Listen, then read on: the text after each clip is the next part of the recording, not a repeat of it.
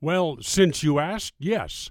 There is something going on in Washington right now that I'm really supportive of and interested in, and that is the efforts at criminal justice reform to try to do something about the way we handle drug offenders. Many years ago, researchers were given a task: come up with the easiest, quickest, least expensive way to reduce cocaine use by 1%.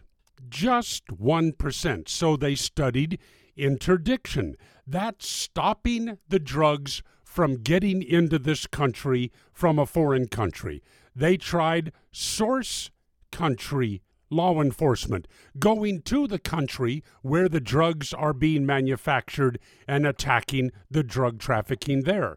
They tried enforcing drug laws through our customs agency, stopping the drugs as they came into. They tried just arresting the sellers and the users and putting them in jail. And they studied the idea of treatment. You want to make a guess on the cheapest way to lower drug use, cocaine use, by 1% in this country?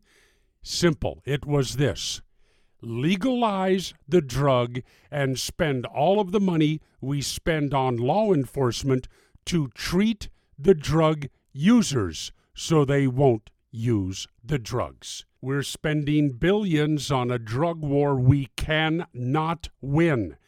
There are murders, crimes. Our jails are crowded with the offenders. There is an easier way. Legalize it and use a fraction of the money we've been spending on enforcement to treat the users, and drug use will go down. In the Solomon Brothers Studios, Naples, Florida, it's Neal Boortz.